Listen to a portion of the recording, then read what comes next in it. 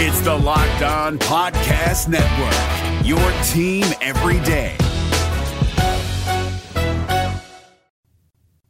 I asked several sources within the Auburn football program who will have a huge fall camp. We tell you who they said next. Freezing temperatures are likely for several hours inland and a few hours closer to the coast. Yes. You are Locked On Auburn, your daily podcast on the Auburn Tigers. Part of the Locked On Podcast Network, your team every day. Yes, welcome on into Locked On Auburn, your daily Auburn Tigers podcast. I'm your host, Zach Blackerby. Thank you so much for making Locked On Auburn your first listen every single day. Joining us, as he does almost every Monday, Lindsey Crosby of AuburnDaily.com, as well as Locked On MLB Prospects. Lindsey, I reached out to a few sources as we are next week is fall camp. We were so close. So I reached out to a few sources within the Auburn football program and just asked the following question. Give me a few names of guys that you think will have a huge fall camp. And I got a few different answers. Lindsey. And we'll start with the answer from one particular source. They included 4 true freshmen, and not the same 4 that we always talk about. 3 of them, yes, that 4th one, when you talk about Keldrick Falk, Connor Lew, Kayan Lee, typically that 4th freshman is Jeremiah Cobb. That was not the case with this. So ask the first source the following question, who's going to have a huge fall? They said Keldrick Falk, Kayan Lee, Connor Lew, and Colton Hood, a corner that I've not talked a lot about. And for folks who don't remember who that is, because we haven't talked about Colton Hood at all, just because I didn't think we needed to. But for folks who don't remember, Colton Hood was committed to Michigan State. He was one of the 7 flips that Hugh Freeze and the staff flipped towards the end of last year's class. And so maybe he's a name we need to watch, Lindsey. Yeah, 5'11", 183 out of Conyers. And it's something, you get so much really good football talent out of that area, but because of the classifications, the way that the high schools are set up and who they play and everything, sometimes guys feel like they fall through the cracks a little bit. And Colton Hood's a guy that, like you said, we haven't really talked about him because we kind of assumed this was a redshirt year. Right. You've got other more high-profile prospects, more high-profile recruits coming in, but people within the program are excited about him and what he can do. He was Athlete of the Year in Region 5-2A last year. I mean, just top 30 prospect in the state. And I think that we sometimes forget about guys like him. And it feels like every year, Auburn's got one of those defensive backs that is not as highly rated as everybody else or as talked about, but just explodes on the scene and has a fantastic year and becomes a guy going forward. And Colton Hood has a good chance to do that. Yeah, top 50 player in the state of Georgia. Like, you take that every single bit of it. And so we'll certainly see. I mean, it's a position where Auburn's stacked right now, so its path to playing time's tricky. But the fact that he was included in that answer tells me one thing, that he's impressing people and working his tail off in summer workouts. And I think that's something that's exciting and should be encouraging. I'm willing to bet you that part of it, too, is that he's such a great athlete. I mentioned Athlete of the Year, yes, but he was part of an all-state relay team in track. He had lettered in basketball, and he was a 3-time all-region baseball player. And so it's something where he's always been playing multiple sports all year.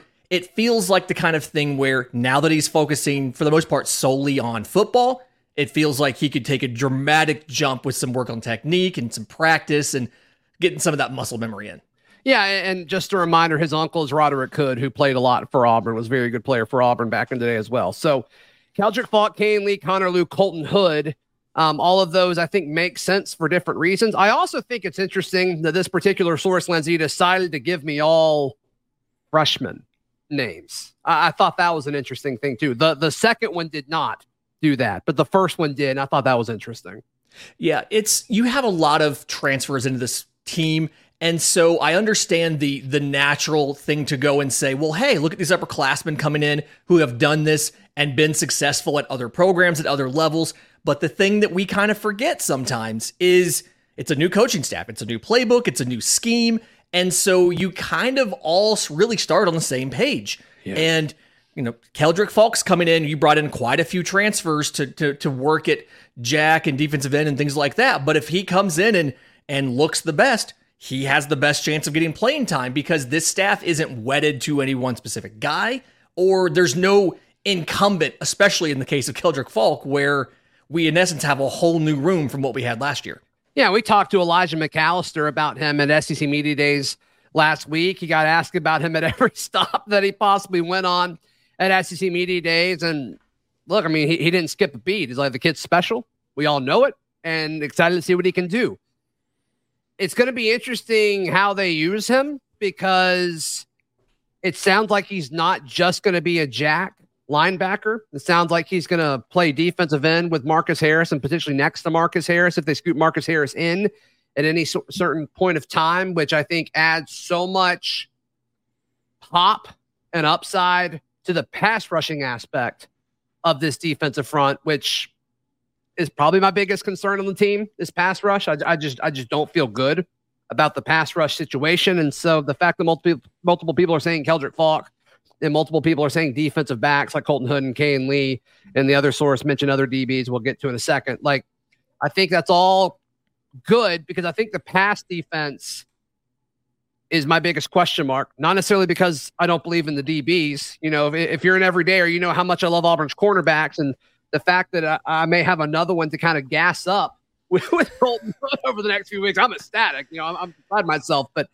the pass rushing element is concerning. And so once again, Keldrick Falk, he's got to be the key to that, as well as Elijah McAllister, who I think has the ability to do it. Didn't register a sack at Vandy. Like, I think that's something that we all got to accept, that sacks aren't always an individual stat. It takes a lot of things to happen for a sack to happen in the SEC, but also, you know, you go out and get Jaden McLeod as well. So we'll certainly see what the pass rush situation looks like, but Keldrick Falk's the key to it.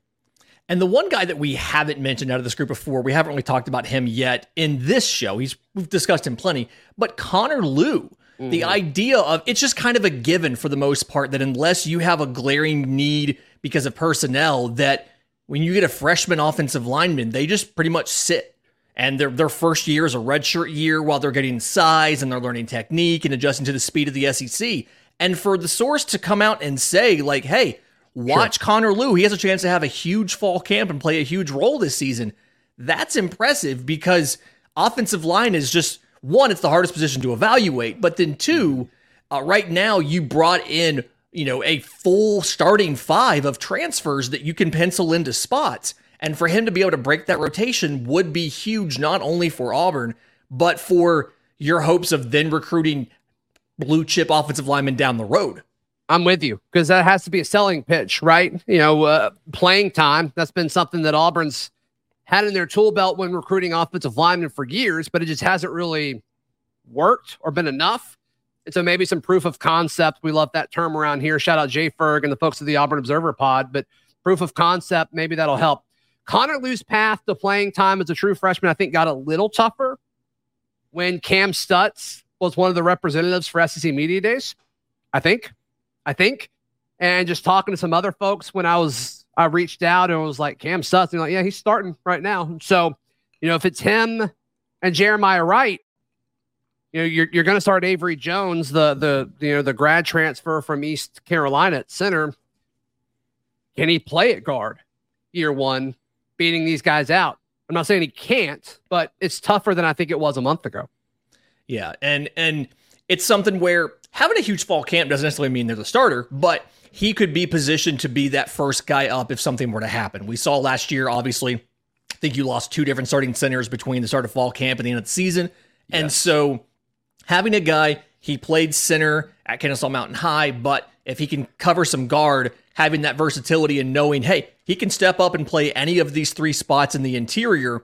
He's probably going to see the field some when it comes to special teams and things like that, but then also being able to step up as a freshman and take snaps if that's needed would be huge for this team. And it just feels like a place we haven't really been, of having more offensive linemen that were worthy of starting than we had spots. Feels like that's the complete opposite of what we've dealt with in the last 4 or 5 years. And so it's a nice problem to have. I'm with you. All right, so the first source said Keldrick Falk, Kane Lee, Connor Lew, and Colton Hood when asked who are some guys that we should expect a huge fall camp from.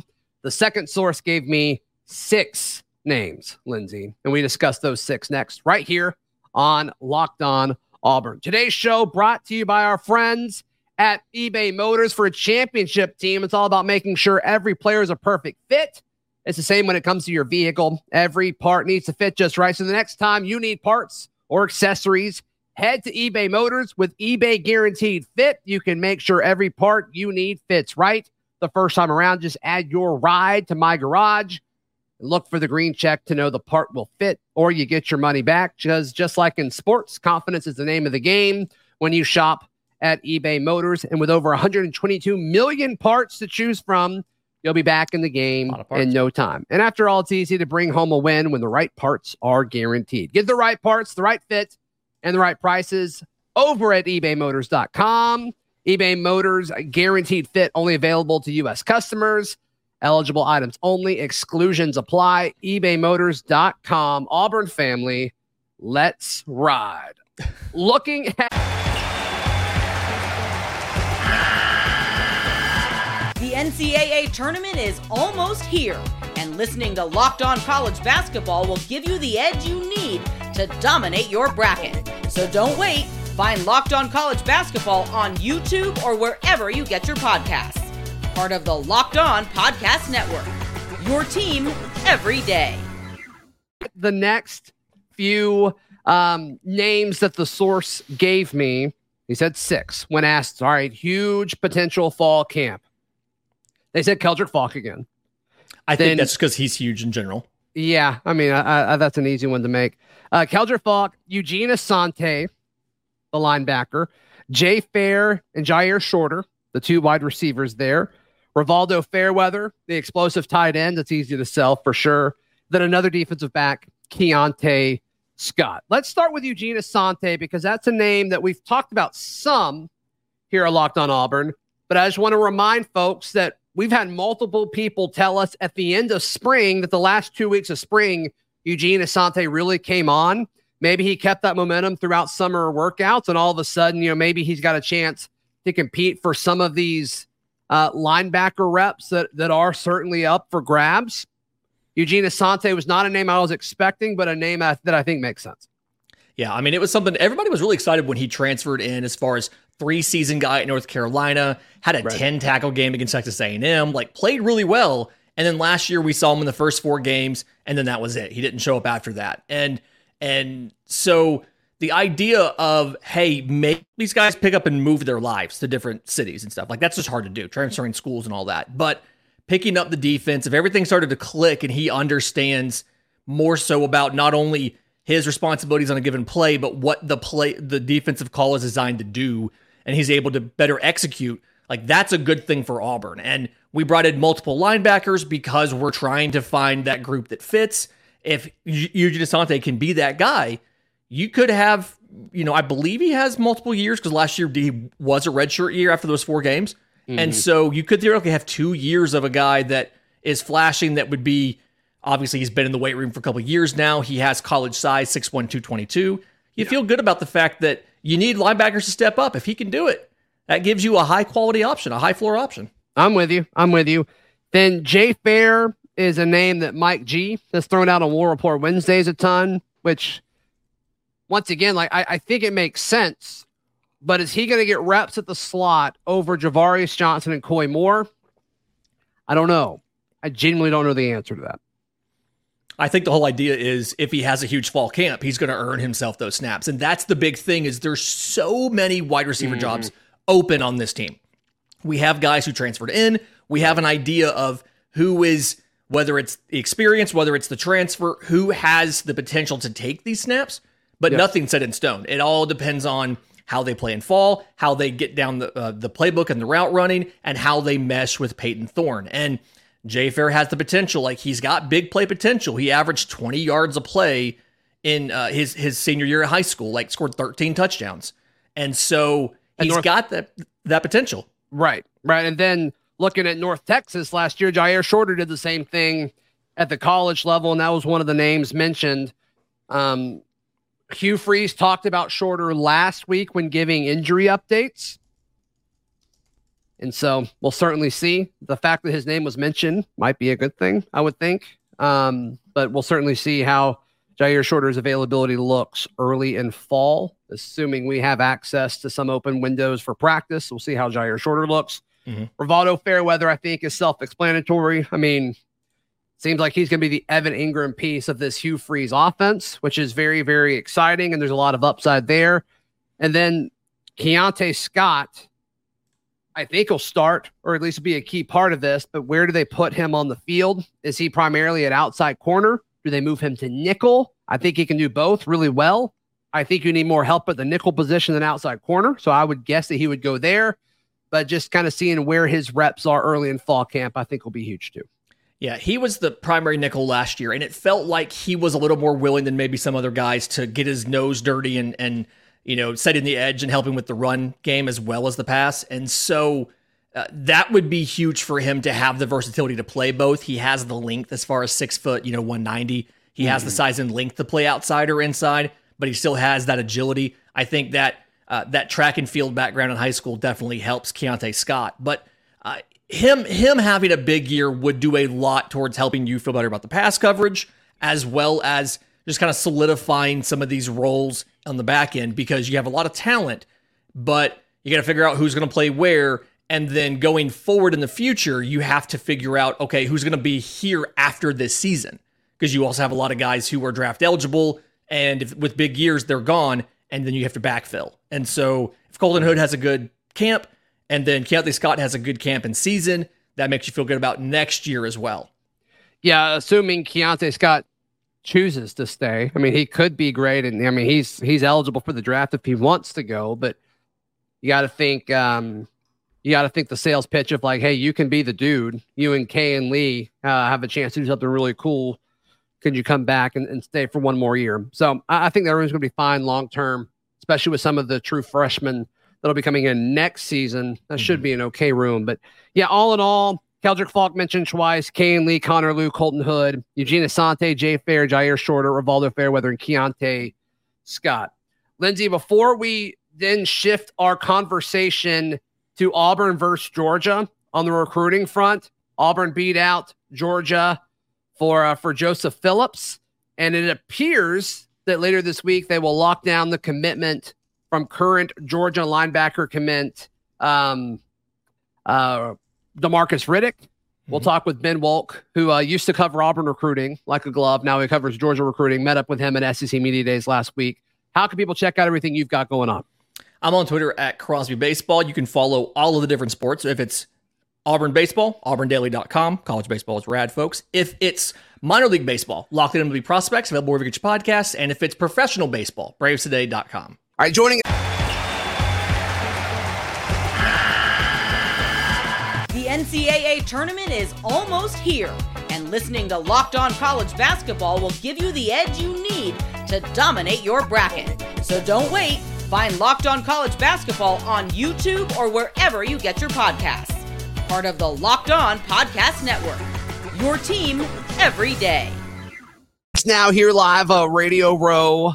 Ben Wolk, old guest, former Auburn recruiting expert, now covers Georgia recruiting for Dogs 247. Good to see you, first off. Oh, so good to see you. Glad to be here. Secondly, from the Georgia perspective, how shocked are you that some of these recruiting battles, like Joseph Phillips, DeMarcus Riddick, how shocked are you that they're going the way that they're going? Well, I mean, Joseph Phillips made me look a little bit stupid. I thought he was going to be ending up at Georgia. I was going to go see him like the day before he ended up making his announcement. But no, I mean, obviously Hugh Freeze knows what he's doing from a recruiting perspective. I don't think that that's a newsflash to anyone. He obviously recruits the right type of guys.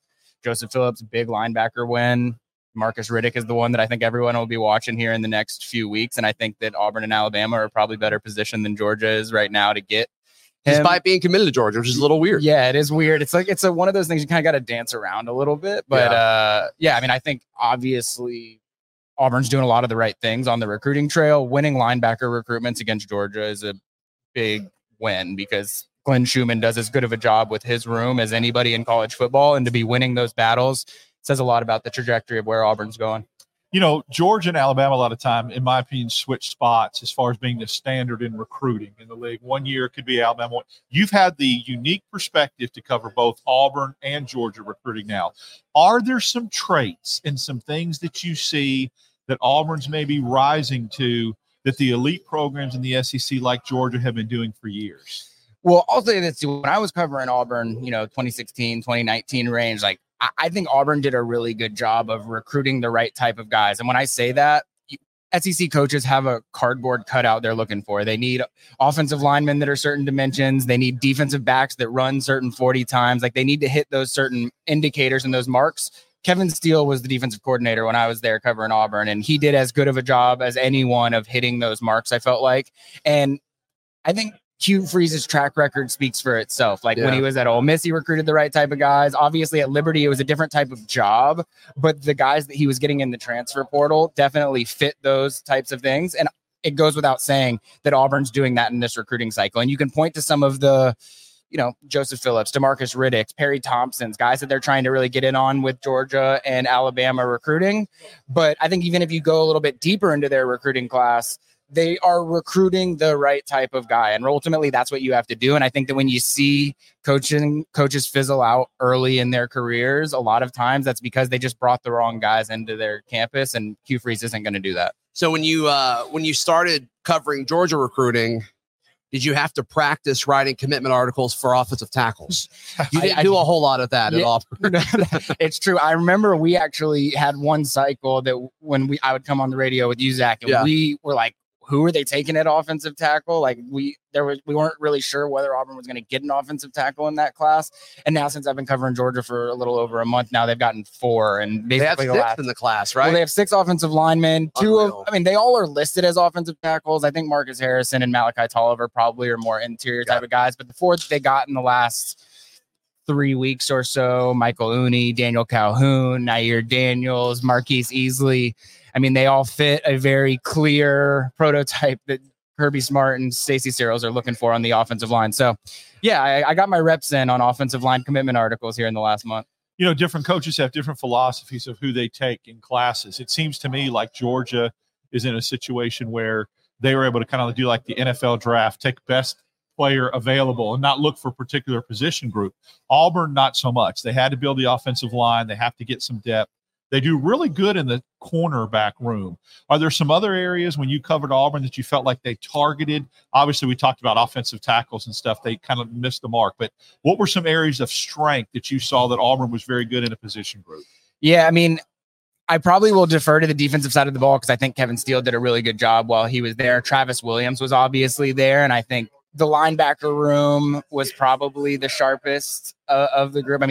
Obviously winning the Owen Papo recruitment was probably the most prominent win that Auburn had while I was covering them. I'll always, be an advocate for Marcus Woodson and Travis Williams. I think they were 2 of the best assistant coaches that I've covered when I've been doing this. And so I'm sure Arkansas is really happy to have them right now, but they did some amazing things at Auburn, but I won't linger on the past too much with Auburn because I know that there's a lot of positive upswing going on too. Sure, absolutely. So the current state of the Deep South's oldest rivalry kind of in question. Yeah, right. Weird. If it sticks to 8 games, it doesn't look like it's going to be a yearly thing. What's the Georgia side of that, do you think?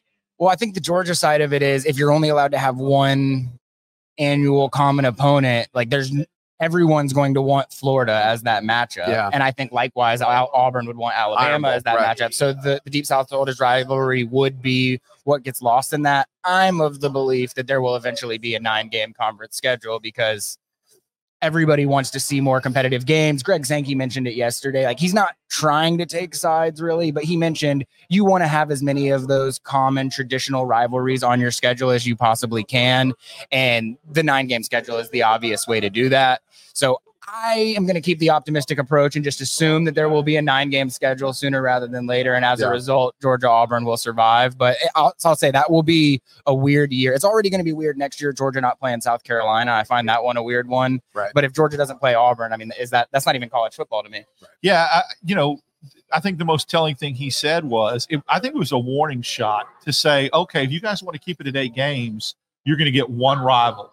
If you want to go to 9, we can preserve 3. Yep. And I think that was more of a preemptive strike to make sure other people understand to get on board with the 9-game schedule. Yeah, I totally agree. I mean, I that's exactly what stood out to me from his entire speech that he gave yesterday. That was probably the big thing that stood out to me, because he's the commissioner. He doesn't want to take sides. He doesn't want to make a public statement on what has to happen. But at the same time, he's wanting to nudge folks in the right direction. And I think it'll get there eventually. It's just, you know how those meetings go. You get a bunch of people in there all trying to agree on something, and it's almost impossible to do. Yeah. So I assume you're going to vote for Georgia to win the East. I'm going to vote for Georgia to win the East. Yeah, I don't think that's too much of a take. Yeah. And then, I'm probably not going to vote for Georgia to win the SEC, though, if I'm being honest with you. Really? So who do you have winning the West? This might be the wrong place to say this, but I just feel like Alabama. I mean, that's what I'm going to vote for. Nick Saban, every person that's come in to Alabama has won a national championship. For them to not win a national championship 3 years in a row is basically unheard of. I realize that people are talking about Georgia being the standard, and Georgia has obviously risen to the point where they're in the conversation to be doing that. But I don't know, 3 national championships in a row, it's hard. 2 seemed far-fetched to me. So 3 just seems outrageous. Yeah. Yeah. And to miss the playoff too. Yeah. And now that expands it, because it's not just not winning national championships. It's not even qualifying for the football playoff, which is heresy when you talk about Alabama. Yeah, I mean, it's rare. I mean, we're not familiar with it at all. So where would you slot Auburn then in the West? Probably, I'm trying to think. I haven't officially submitted my ballot yet. I just got it this morning. So I'm thinking probably behind Alabama, LSU, and Ole Miss. You got Ole Miss at 3? Which is, risky. Texas A&M falling off?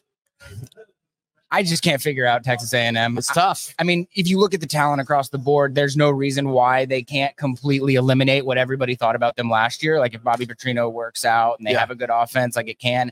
I know he talked about it yesterday, and why would it be volatile in that room? I think there will be some volatility there. So I think that's sort of why I stay away from A&M where I can. Ben Walk, how can people give you some love, brother? You can subscribe to Dogs 24/7 if you're so inclined. I don't know how many people here would want to do that. I think the Fruit and Scoop would be interesting. Yeah, I mean, there's going to be more and more Auburn stuff that I have to write about too. The more that Hugh Freeze does what he's doing on the recruiting trail. But follow me on Twitter at Benjamin Wolk, and I appreciate y'all having me on. Thank you so much to Lindsay. Thank you so much to Ben Wolk for joining the show today. In the meantime, check out all of our written work, auburndaily.com. And until then, we'll see you tomorrow. This has been Locked On Auburn.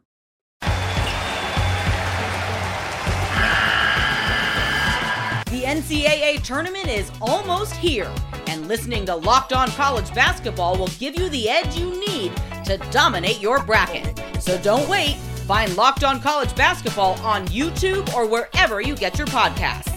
Part of the Locked On Podcast Network. Your team every day.